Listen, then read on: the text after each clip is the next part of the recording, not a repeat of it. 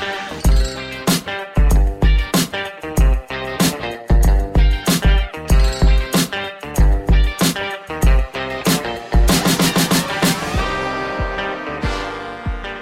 right, welcome to Bet the Edge. I'm Jay Croucher here with Drew Dinsick, recording on Thursday afternoon. Today we're going to talk a little NBA recap off of Wednesday night. We'll talk about the All-Star weekend and what can be bet on there.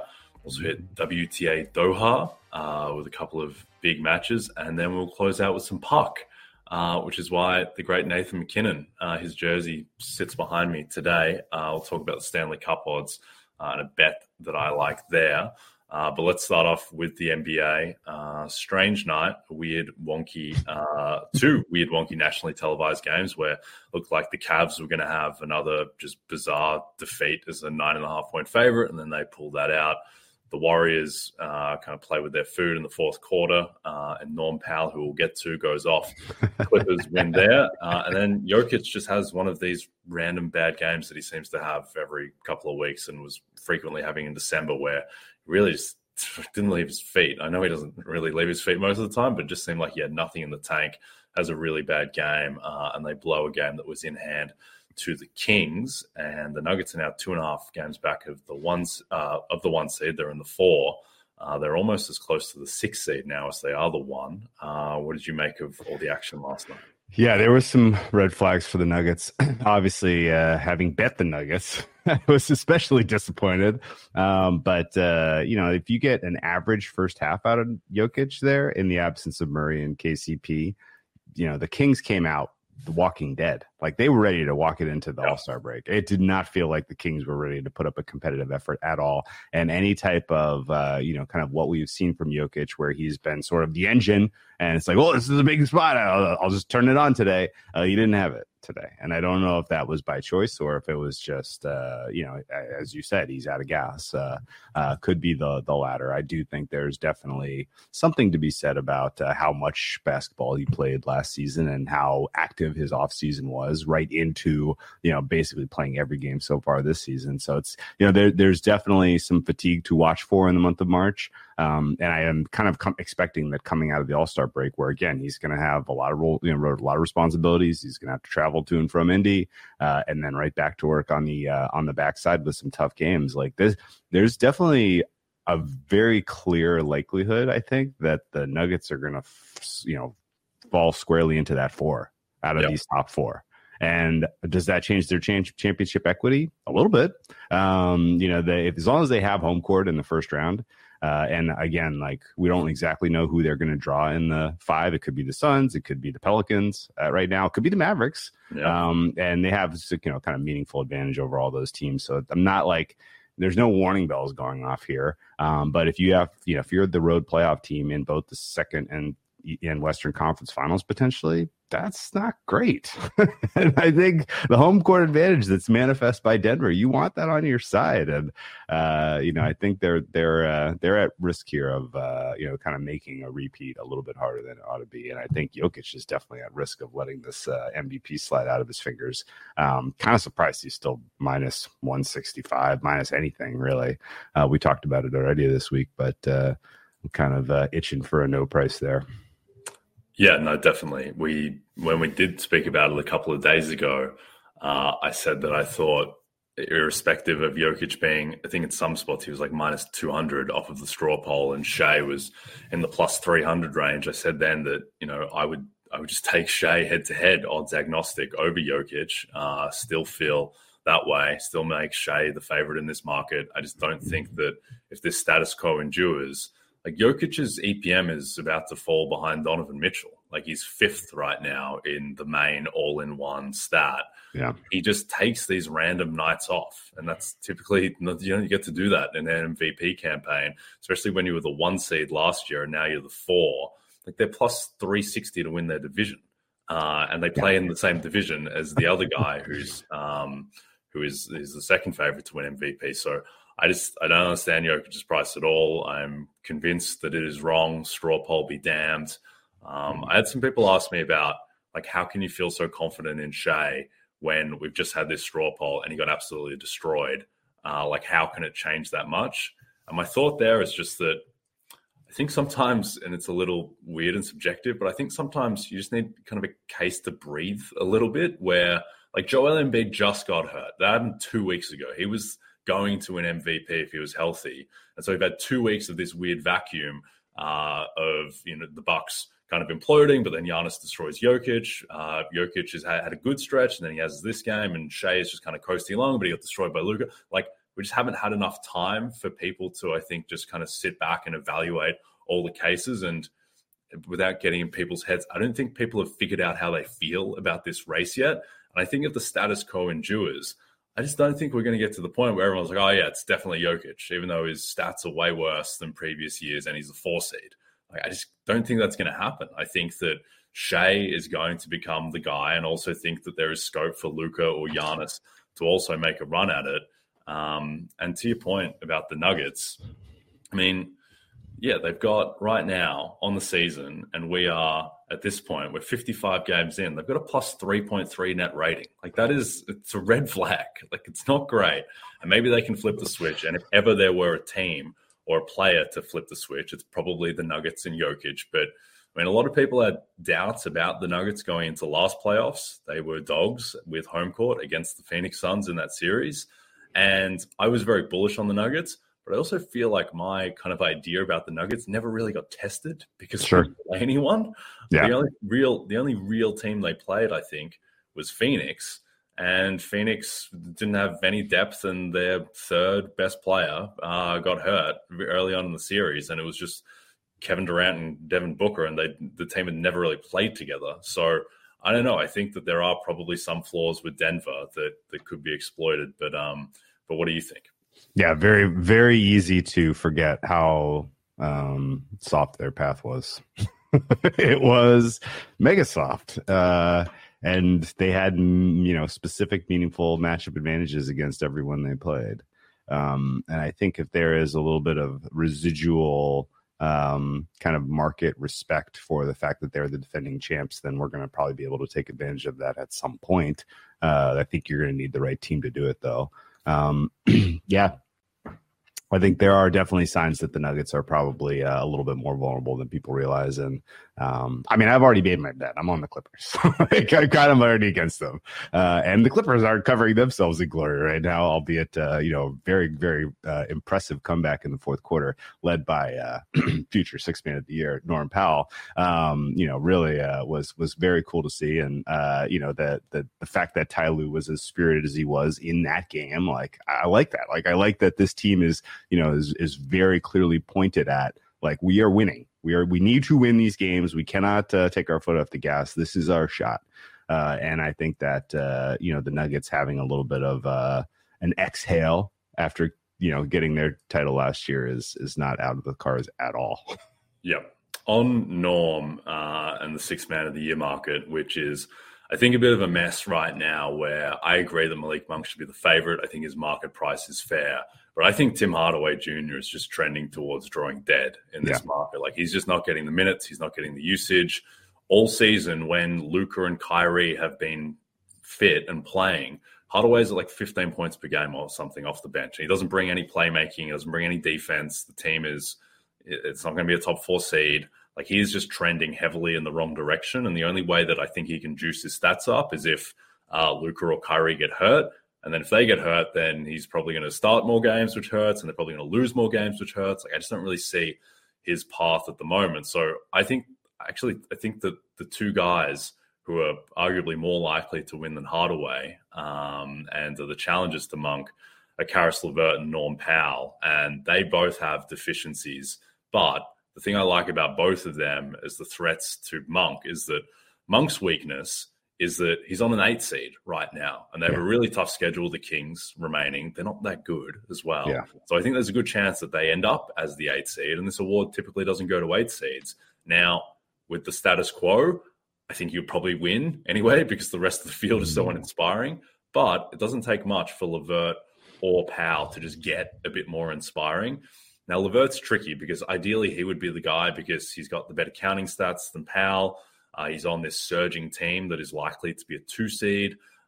He advanced stats-wise. He laps Monk because he's quietly become a really good defender, and his on-off is better, and his EPM is better, and all of that. It's just he feels so inessential to the Cavs. Like, he's not closing games. Okoro is really screwing him in terms of his case.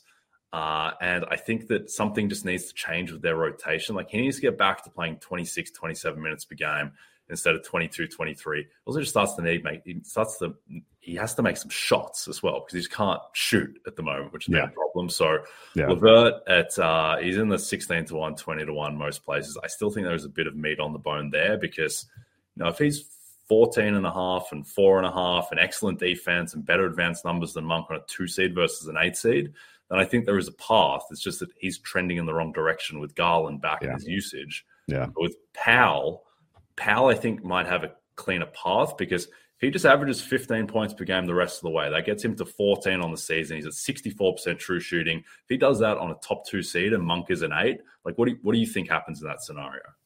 It goes to Powell. I think Monk is in trouble, much more than you do. Good. I look. I don't have a dime on Monk. I don't have a dime on Hardaway, and so I'm talking my book.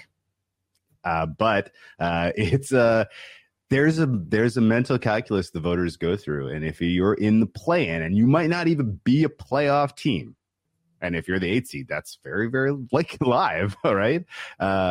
Voters just, they're not interested in giving individual guys awards if they're not even on a playoff team, especially because it's become so much more easy to get into the playoffs. And so, you know, I think ultimately, if you're not cleanly in, I think you are in deep trouble for basically everything, all NBA, any type of award here. And so Monk kind of being right on the bubble there, I think hurts his case a lot. I think they need to get cleanly into the 6, and I don't see that happening very obviously. So, I'm low on the Kings generally. I know this. Like, I'm way lower on Sabonis than the universe apparently. He got a 5th place vote for MVP. I'm like, that guy? Okay. All right. But there's definitely, I think there's definitely a hard, misprice on Powell specifically.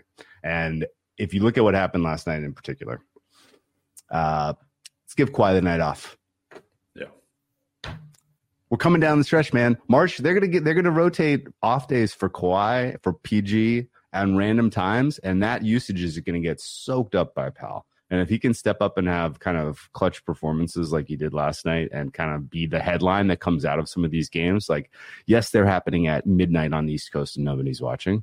But if we're talking about it, if that's like the headline, if that's the headline, like literally NBA.com, ESPN, like the first thing on every story, like, oh yeah, what happened in the Clippers game last night against the Warriors? The Warriors were kicking that. Whoa, the Clippers won? How? Headline. Powell, 4th quarter, hero. Like, that was kind of the exact sort of recipe that I think you could get 4 or 5 more times between now and the end of the season. And if people are kind of in the back of their head, like, man, like, the Clippers are setting themselves up for playoff success by giving Kawhi and PG extra rest, and it's because Norm Powell could absorb those minutes.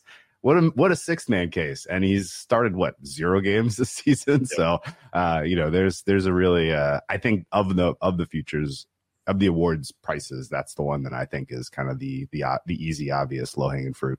Yep. No, I like that. I agree with all those points. It's an interesting one with Monk because, me, a couple of the guys that I speak to about this are, believe that he should be kind of pick against the field. And then there are other people whose opinions I respect, like yourself, who's like, no, his price is completely crazy. Like, it is an interesting just disparity of opinion. I'm not sure how it's going to break down, but a couple things on Powell. One, the Clippers randomly still have 7 back-to-backs, which seems like a lot now that we're at the All-Star break. And that, I think, helps Powell a ton because as we get closer to the playoffs, I think that they are going to sit, one of their big 3 and be more conservative, even though they are in the race for the one. I think they'll prioritize health over, going all out to get a 1 seed they're probably not going to get. And that will help because then you have nights like last night where Norm Powell has, 31 minutes and scores 21 points. I also think he is more essential to the Clippers than LeVert is to the Cavs in that, he does close a bit. He unlocks their small ball lineups. He's kind of the only guy who gets to the rim on the team, who gets the rim and can shoot. I think that he just has, in an offensive award, he is just a kind of cleaner offensive player than LeVert in terms of a threat to Monk. His issue right now is that like 13.4 points per game is just uncouth. Like it's just not like he needs to lift that up a little bit. And I think that he can. And I project he probably will. And then, I do think he becomes the threat to Malik Monk. So I agree. I think the Powell is the bet. One kind of final weird kind of commentary on 6 Man of the Year.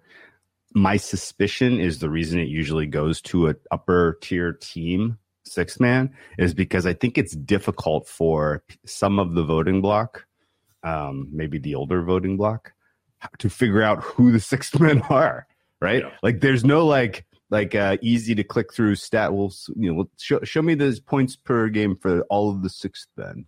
Right. Like it's not an easy thing to figure out. And so if you're not like regularly watching a lot of basketball, it's not obvious who those guys are. And so I think like there is a segment of the voting block who probably just clicks through the top teams. Like who's the best, who's the 6 man for the Celtics?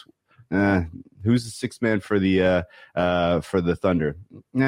Who's the 6 man for the Wolves? Yeah, right. Like I think that's like some of how the process goes for making this decision. And you're going to get to the Clippers, and there's already an anchoring for Powell being a good 6 man from years past. And I think if there is also a legacy of, man, I remember in February, March, and April, like he had some big games for them, and this was a good team. And the Clippers deserve some recognition for surprising us to this degree. And also I just like his chemistry with the rest of the guys on that team. Like the fact that he can create by himself on ball, and the fact that he is he can be kind of set up by PG and Harden in particular. Like give Kawhi a blow here down the stretch. Don't need to play him back-to-backs, don't need to risk a re-injury to those knees. Let's get Powell some shine in the fourth quarter of these games.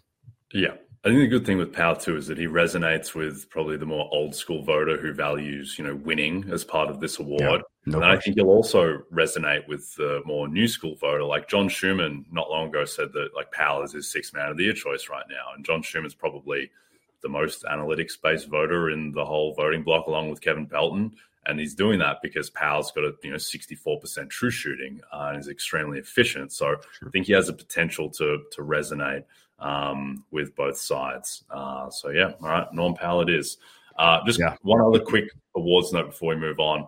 Most improved player, I think almost had some big moments last night where Kobe White almost hits the 3 at the buzzer to force overtime after having a really good game. That I think really would have ignited his case. Like irrespective of whether he's going to win or not, it would be a travesty if Kobe White wins most improved player. He's not that good. Like he is a middling creator who is bad on defense on a 26-29 Bulls team. Yeah. Like, he has no case on merit over these other guys like Maxey and Şengün and the guy that we spoke about yesterday in Jalen Williams, where I don't think Maxey. I would be taking the field pretty confidently over Maxey at this point because that one was a bad game for them to lose last night. They're 3.5 point favorites, and they're not going to be favorites in a ton of games while Embiid is out. They have a brutal schedule coming out of the break. Can't remember off the top of my head, but it's like Knicks, Cavs, Bucks, Celtics. Yeah.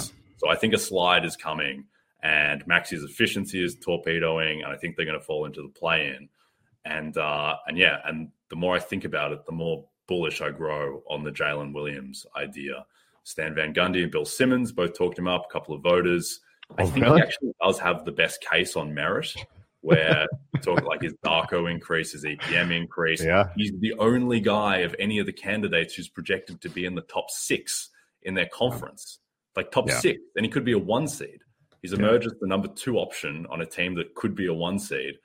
It's just, you never know how this award is going to go because it's so subjective. Well, you have some idea how it's going to go, but I think there is a world where it does coalesce behind Jalen Williams because of the advanced stats and because of the team record. Yeah, I mostly just want to be no Maxey, but if you're going to be yes someone, you might as well be yes at a huge price for Jalen Williams because he has improved so much. Yeah. Like, guy is absolutely killing it right now. And really since like Christmas, man, I mean, goodness gracious, he is playing good basketball. And the Maxey no case, by the way, it also, I mean, eye test, he's starting to get beat up.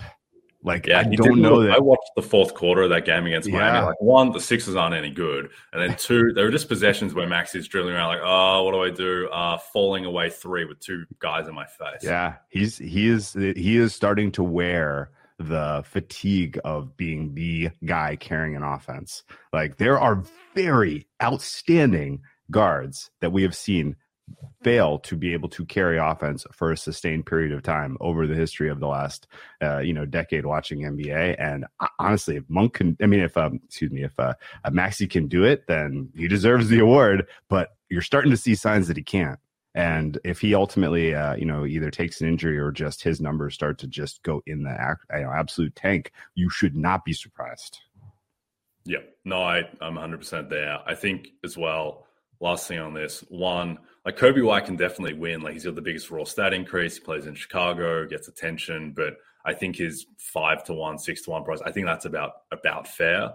But I think that the guy who is taking up too much book, aside from Maxey, is I just don't think Şengün's going to win, because that team has really fallen off. I don't think it's fair. Like, he would be on my ballot, certainly, but I just don't think he has the pull and the juice that these other guys have. So the two soldiers I'd be going to war with are Kuminga in the 10-1 range, and then Jalen Williams in the 50-1 type of range, I think, is still out there. Last thing, just a wrapping up thought on six-man that I want to hit. Some people bring up like Russell Westbrook as an antidote to Powell, or at least like fractures his case. When Zubac is there, when they play two bigs a ton, like Westbrook's minutes, they just dwindle when Zoo is in. And it's a little bit skewed because the couple games recently, I think against Detroit and Minnesota, where Westbrook did play good minutes. But in the Detroit game, like Norm got his face smacked in and he left the game.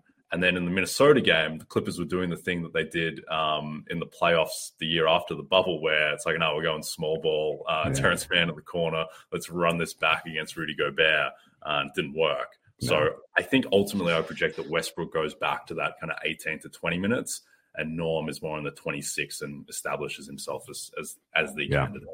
He started all 53 games, Jay. He's played in all 53 games. He has started 0. Yes. Norm Powell. Yep. It's 82, Norm. All right.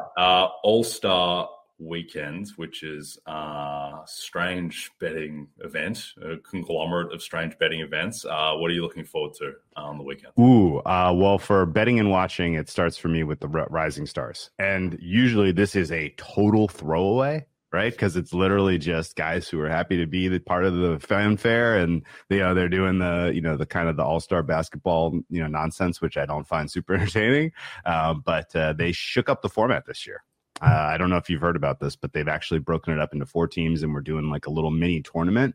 And it's pretty cool the way that they've broken up the teams to where you're going to get a lot more of like just sort of concentrated rotations, instead of like everybody getting their chance on a floor for a longer game that has 0 stakes, right? This is kind of a cooler, I think it was a very, very smart reshaping of the format. And if you haven't looked at the rosters and you're wondering, wow, boy, Team Detlef got the shaft here. He's basically got an all G League team, but it's G League guys who are like going to play hard because they want 10-day contracts badly. Like, this is a showcase for those guys. And that's pretty cool that they've invited them. For me, Team Powell is like the clear head and shoulders best roster. You have Wemby, Brandon Miller, Pods from Golden State, Jaime Jaquez Jr. from Miami, Jabari Smith from Houston, Cason Wallace from OKC, and Kulabi from the Wizards. I mean, it's going to be amazing to see Wemby play with like really other young, talented players. And there is in the back of my head a little concern because it took the Spurs so long to figure out how to play with a guy like Wemby, and maybe it's just not the format for kind of other talented players to figure out how to play well with Wemby. But ultimately, I think the Spurs are, the Team Pow is probably ought to be odds on here, just looking at from a talent standpoint. So, and I'm very just excited to sit down and watch how other players play, interact with and play against, a team with Wemby and Brandon Miller and Jaime Jaquez. Like, this is a very cool roster for Team Pow. So Team Pow plus money for me. All right. Chips in Team Pal.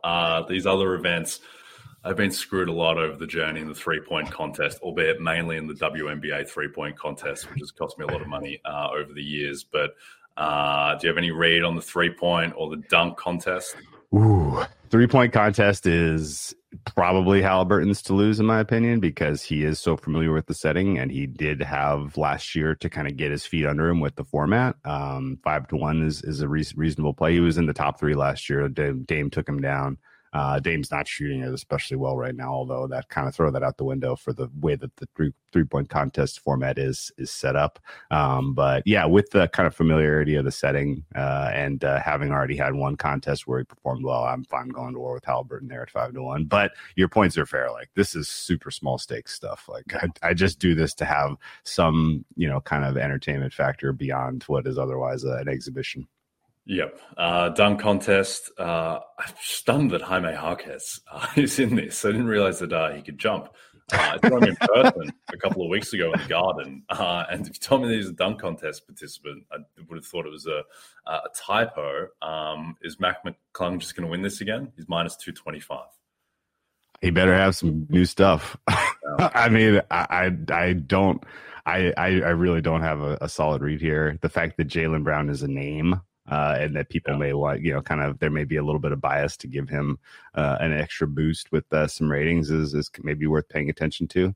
You don't have defenders that are going to make Jaylen Brown go left in the dunk contest. So, so you may get to show off some of the athleticism that we have known to come and enjoy about his game. But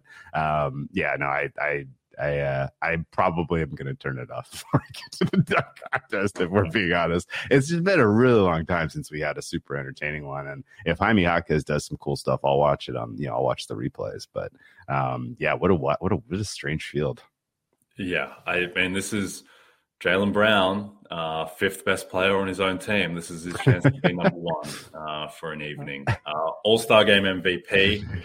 Giannis, LeBron, the favorites, the reigning champ. Jason Tatum is the third favorite at plus 900. We have Steph, Dame, KD. Now, I typically don't bet this pre-flop. A lot of books trade this market live, which is an interesting decision and very difficult to trade the All-Star Game MVP market live. So that will probably be where my bets come in if they do. But do you have any feeling on this one?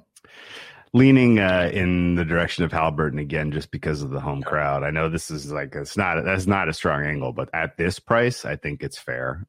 Could he have 20 assists in this game? Sure. Could he have 20 assists through three quarters? Sure. Like, there's entirely a scope where he is sort of the creator offensively for his squad, and then that's enough to kind of get him the home crowd vote.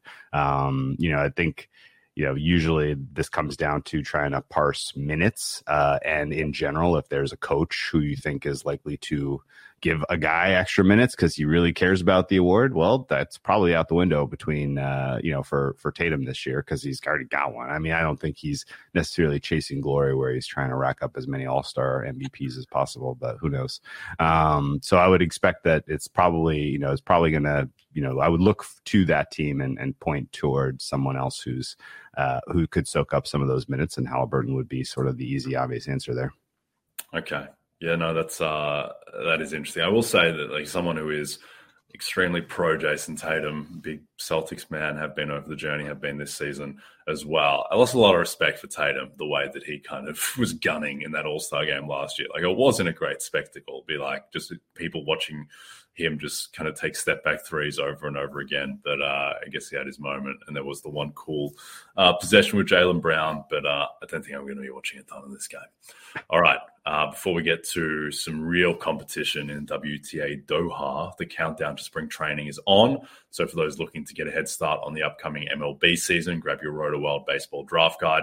It's loaded with comprehensive positional rankings, projections, and player profiles to ensure your draft is a success. Visit NBCSports.com/draft guide and use code BASEBALL24 to get 10% off at checkout. All right, WTA Doha, a couple of big quarterfinals. Swiatek is a minus 1,000 favorite over Vika Azarenka at plus 550. And then the resurgent Naomi Osaka, who looks stunningly good, is minus 135 against Karolina Pliskova. What's your read on these two? Yeah, so Iga comfortably, and I think the Pliskova Osaka match is a fascinating one because we saw these two go head to head in Brisbane earlier this year, which was sort of the second match on Naomi's comeback tour, and she looked great. albeit losing to Pliskova. And I think some of the takeaway was, man, I guess Osaka she's not ready yet. She didn't have it yet. But I would say that what we have learned about Pliskova since then is that she's in form. Her serve is mighty, mighty solid right now. She is, of course, coming off of a 250 championship in Transylvania. So she's going to be a tough out here. But I think it's going to, if you haven't, if the result's going to be in the books by the time you listen to this podcast, I think it's probably worth going back and watching this anyway, because the Osaka comeback is pretty important if you're handicapping women's tennis for the balance of the season. Her price for U.S. Open futures, by the way, has been slashed aggressively. It's, if you don't know about Osaka, she has had one of the highest ceilings of hardcore players we have seen on the women's tour since Serena Williams, which means that she's not going to be a factor on clay. She's not going to be a factor on grass. You can probably forget about looking at those prices. It's just going to be tune-up for her for the hard court swing through the U.S. But she could be a factor at Indian Wells. She could be a factor at Miami. She's very comfortable on those two surfaces, and particularly at Miami, I think is going to be somebody is a must-watch, because that's going to be about the time of her comeback where she will have had enough, kind of match testing to kind of know what is her level. And so it's important to kind of gauge that, because if there's a fifth player outside of the big four right now who could be a factor come US Open, it is 100% Naomi Osaka. And so it's exciting for the world of tennis, and it's exciting to kind of understand really where the rest of the tournament field, at the WTA field kind of exists right now. Like Iga is playing unbelievably well in Doha. They go right from Doha to Abu Dhabi. Dubai. Right from Doha to Dubai. Abu Dhabi just ended. Abu Dhabi, by the way, Elena Rybakina was magnificent. I still am like really, really scratching my head as to how she lost that Australian Open tiebreaker, and what was the longest tiebreaker in the history of tennis. But don't want to relive that one. But Rybakina is on form right now. I think Doha is probably coming down to Iga v Rybakina. And that's going to be an extremely telling match for kind of understanding how to price both Dubai and then the U.S. Sunshine Double, which is, of course, Indian Wells and Miami back-to-back. Cool that they kind of gave all of these high-profile women's tournaments this early in the season to kind of get us an opportunity to see all these women go head-to-head. Also, the other two news and notes in the WTA right now, if you're handicapping that field, still haven't seen Sabalenka since she won the Australian Open. She has taken a nice long break, and I don't know about that. I'm surprised that she's passing up on the opportunity to get points, because she should have some respect for how talented the overall field is right now, and she's completely giving up her opportunity to be world number one at the end of the year, which is probably not great for her for rankings purposes, because you don't want a difficult path in these majors if you're going to try to chase some more. And so I think ultimately Sabalenka has been a no-show. Coco Gauff has been way, way underwhelming. And I don't really know what's going on with her. She's still sort of in exhale mode from the U.S. Open Championship, it looks like. It's weird. And then the player form of note that is kind of drawing the most attention is Ons Jabeur. Something going on there. And if you had high hopes that she was going to make a run at Wimbledon this year, you are desperately watching some of these matches looking for any sign of life, because it has not been a glorious start to 2024. That's sad. Poor Hans. It's just not going to happen. She was so close, twice, so close. Yeah, the second one in particular, to get completely dusted by Von Drusefer is shameful. I had a couple of people message me after our award show asking if comeback player was my worst loss. Like, not even close. Like, Ons Jabeur, blowing Wimbledon from minus 1,000 in running when she took the first set off of Elena Rybakina. And like, you can get comeback player. Like, it's hard to get a ton of money. Like, it takes a lot of work. You can get a lot down on a Wimbledon outright. And the price was wrong at kind of every moment of the tournament. And I had a friend who was similarly on Ons, who after she blew that final, he had to go to hospital. Yeah, so he just looks like, no, I need to be, I need medical attention. It's unbelievable. Yeah. It just feels like that she's blown it, really. Yeah. I don't want to relive it entirely, but that was the most beautiful handicap I've ever had in tennis, and it was very close. It was like 50-1 on 6-1 fair and a tennis outright. It's unbelievable. Yeah. You had no Russians or Belarusians in that tournament because of the ban. You had a number of other kind of high profile players who were either hurt or just out of the mix. Yeah. And yeah, she was playing the best tennis of her life. Wins Madrid, almost wins Rome. Like, didn't gas herself in Roland Garros, so she was fresh for the grass. Oh my gosh. And as you mentioned, the price was just so wrong for so long. that was Max Hayne. Everyone got knocked out as well. Like, all of the threats got knocked out. She had this incredibly easy draw where she's playing, who's her friend, like the older Tatiana Maria. That's it. Tatiana Maria. She played Bruskova. Elise Mertens was like my girl, Elise Mertens, who I'm always fond of, and always kind of like, why is Elise Mertens 300-1 to win this time? Oh, that's why she's 300-1. Oh, because she can't win a semifinal. Gotcha. Exactly. But no, that was a tough one, especially because she won the first set. Was looking so good in the final. But oh well, I feel bad for Ons, and we'll be cheering for her forever, no matter what, no matter how much she's cost me over the journey. NHL futures. We don't talk a lot of puck, but I wanted to bring this up after our visit together to T-Mobile Arena in Las Vegas, or an excellent game between the Oilers and the Knights, where the magnificent Aiden Hill, who's doing like karate lion jumping saves in net for the Knights, broke the Oilers streak, where they were one win shy of tying the all-time record. So why I wanted to talk hockey is I think there is a bet to be made in the Stanley Cup market. I also think it's a kind of interesting macro discussion where the Oilers right now, notwithstanding Aiden Hill's karate exploits, the Oilers are an absolute juggernaut. They closed in that game against the Knights in Vegas. The Knights won the Stanley Cup last year. The Oilers closed like minus 150 in that game. And I understand that Jack Eichel is out and Shea Theodore is out and the Knights are banged up. But they're still going up against Aiden Hill, who's one of the best goalies in the league. And the team did win the Stanley Cup last year. The Oilers are minus 150 in that game. They were like minus 160 against the Leafs a few weeks ago.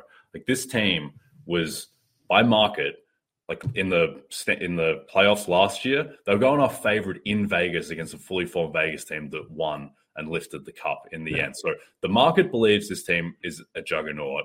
And I know that some people are like, oh, well, the way that the team plays and it's too offensive of starts, they're going to carry over the playoffs. Well, I just think with that kind of stuff, like, whatever my opinion at least is of a hockey team, like the market, the game-to-game liquid hockey market knows more than I do about who is good in the playoffs. And the market thinks that the Oilers were a juggernaut last year. I think they're probably better this year. And right now, they're plus 850 to lift the cup. Like, they have some spots that are plus 850. They have the same odds as the Avs, but they're just better than the Avs. The Avs have like 4 players. Like, they have no depth whatsoever. And I think that macro-wise, this is a good reminder that often where books get outrights wrong, and everyone wants to hunt for long shots on outrights, and can the Lakers make a run to the finals and stuff? Like, often where it is mispriced is on the favorite and on the team that is most likely to win. Because when you're betting an outright, the calculus you need to make is betting this price better than rolling over likely series prices? And with the Oilers, like, they're going to be favorite in every series that they play. They might be favorite in every game that they play. And I just think that we are not going to get to the end of the regular season and they're still going to be plus 850 to lift the cup when they're going to be so heavily favored and they have the team that they do. So what do you think of that? And what do you think about the idea of, in the more macro sense, how favorites are often priced in these markets?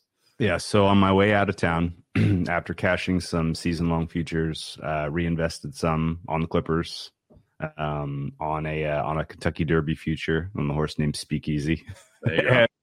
And on the Oilers. And the Oilers bet was probably similarly kind of shaped by what we saw in that market and in that game, where it was like I don't know, man. That second period of that game should have been 3-0 Oilers. They were dominant, and they didn't catch the breaks. The pressure of the streak was maybe some impact on it, but we ride Oilers, no question. Stanley Cup price, and I think your general philosophy and breakdown makes sense to me from a market standpoint. I will say that, like, I generally don't get involved much on hockey playoff stuff because it feels like every year in May you're like, them. Yeah. Them? How? Huh? Like, there's some of that happens every year just because goalie stands on his head, and and maybe the game is called a little bit differently. They allow a little more physicality. And the Oilers, it's worth noting, like, one of their most dynamic aspects is they're just unbelievable power play. And so if that's slightly less called in the playoffs, maybe that takes a little bit of juice out of them. But I think you're right, where they're going to be favored heavily in every series, and I think they could be favored in every game. It's very likely. There are some people out there who have some absolutely obscene prices because they started the season so slow, and we ride with them. We are all Oilers. The only thing that kind of spooks me, they're Canadian. Yes, but no, we are men of oil. Like Daniel Day-Lewis, and there will be blood.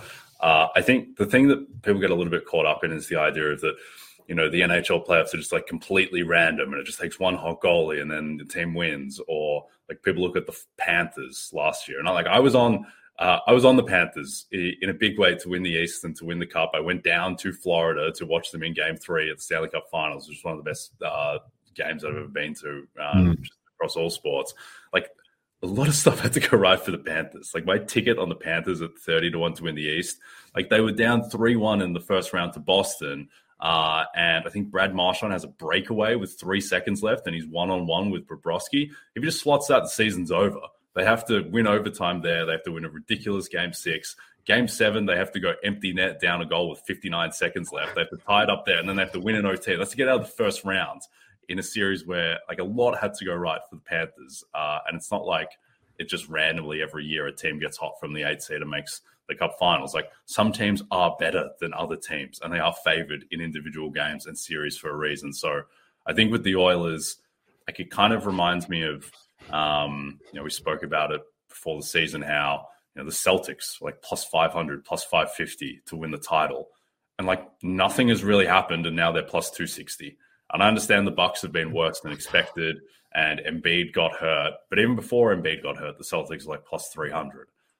So sometimes the market I don't think it adjusts enough to it doesn't project enough that, as time elapses and the status quo just endures and the days tick along, this team is going to get shorter and shorter, even though nothing is happening. Like, they're just performing as expected and avoiding injuries. And of course, like, McDavid could get hurt or whatever, but that's, we're dealing in, low likelihoods here. So I think the Oilers are the bet. And it's why I do think the Dallas Stars as well at plus 550 to win the West. I think they are kind of they're not sleepy anymore. They're just kind of an excellent team who are really starting to roll now. They had this absence of their best defenseman, Miro Heiskanen. He is back.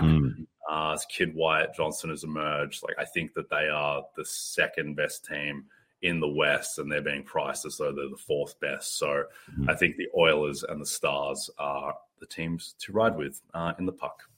Okay. Well, for me, I'm gonna stick Edmonton only. Okay. Canada, it's coming home. Only. It's coming home. We'll revisit this as we get closer to the playoffs, but I saw enough. Yeah, I would fully endorse a Edmonton Oilers times Shai Gilgeous-Alexander MVP full Canadian parlay. And if you want to throw in Norm Powell 6th Man of the Year and Jalen Williams Most Improved Player and get to 50,000 to 1 or whatever that is, fully endorsed as well. All right, don't forget to check out NBCSports.com for more information to help you with your wagers. Thanks to those watching on the NBC Sports YouTube channel. If you're listening to us in podcast form, don't forget to rate and subscribe. Also a reminder to find all your favorite NBC Sports shows on Amazon Music. Just head to amazon.com/NBC Sports. From Jay Croucher and Drew Dinsick, good luck this weekend, and we'll see you next week.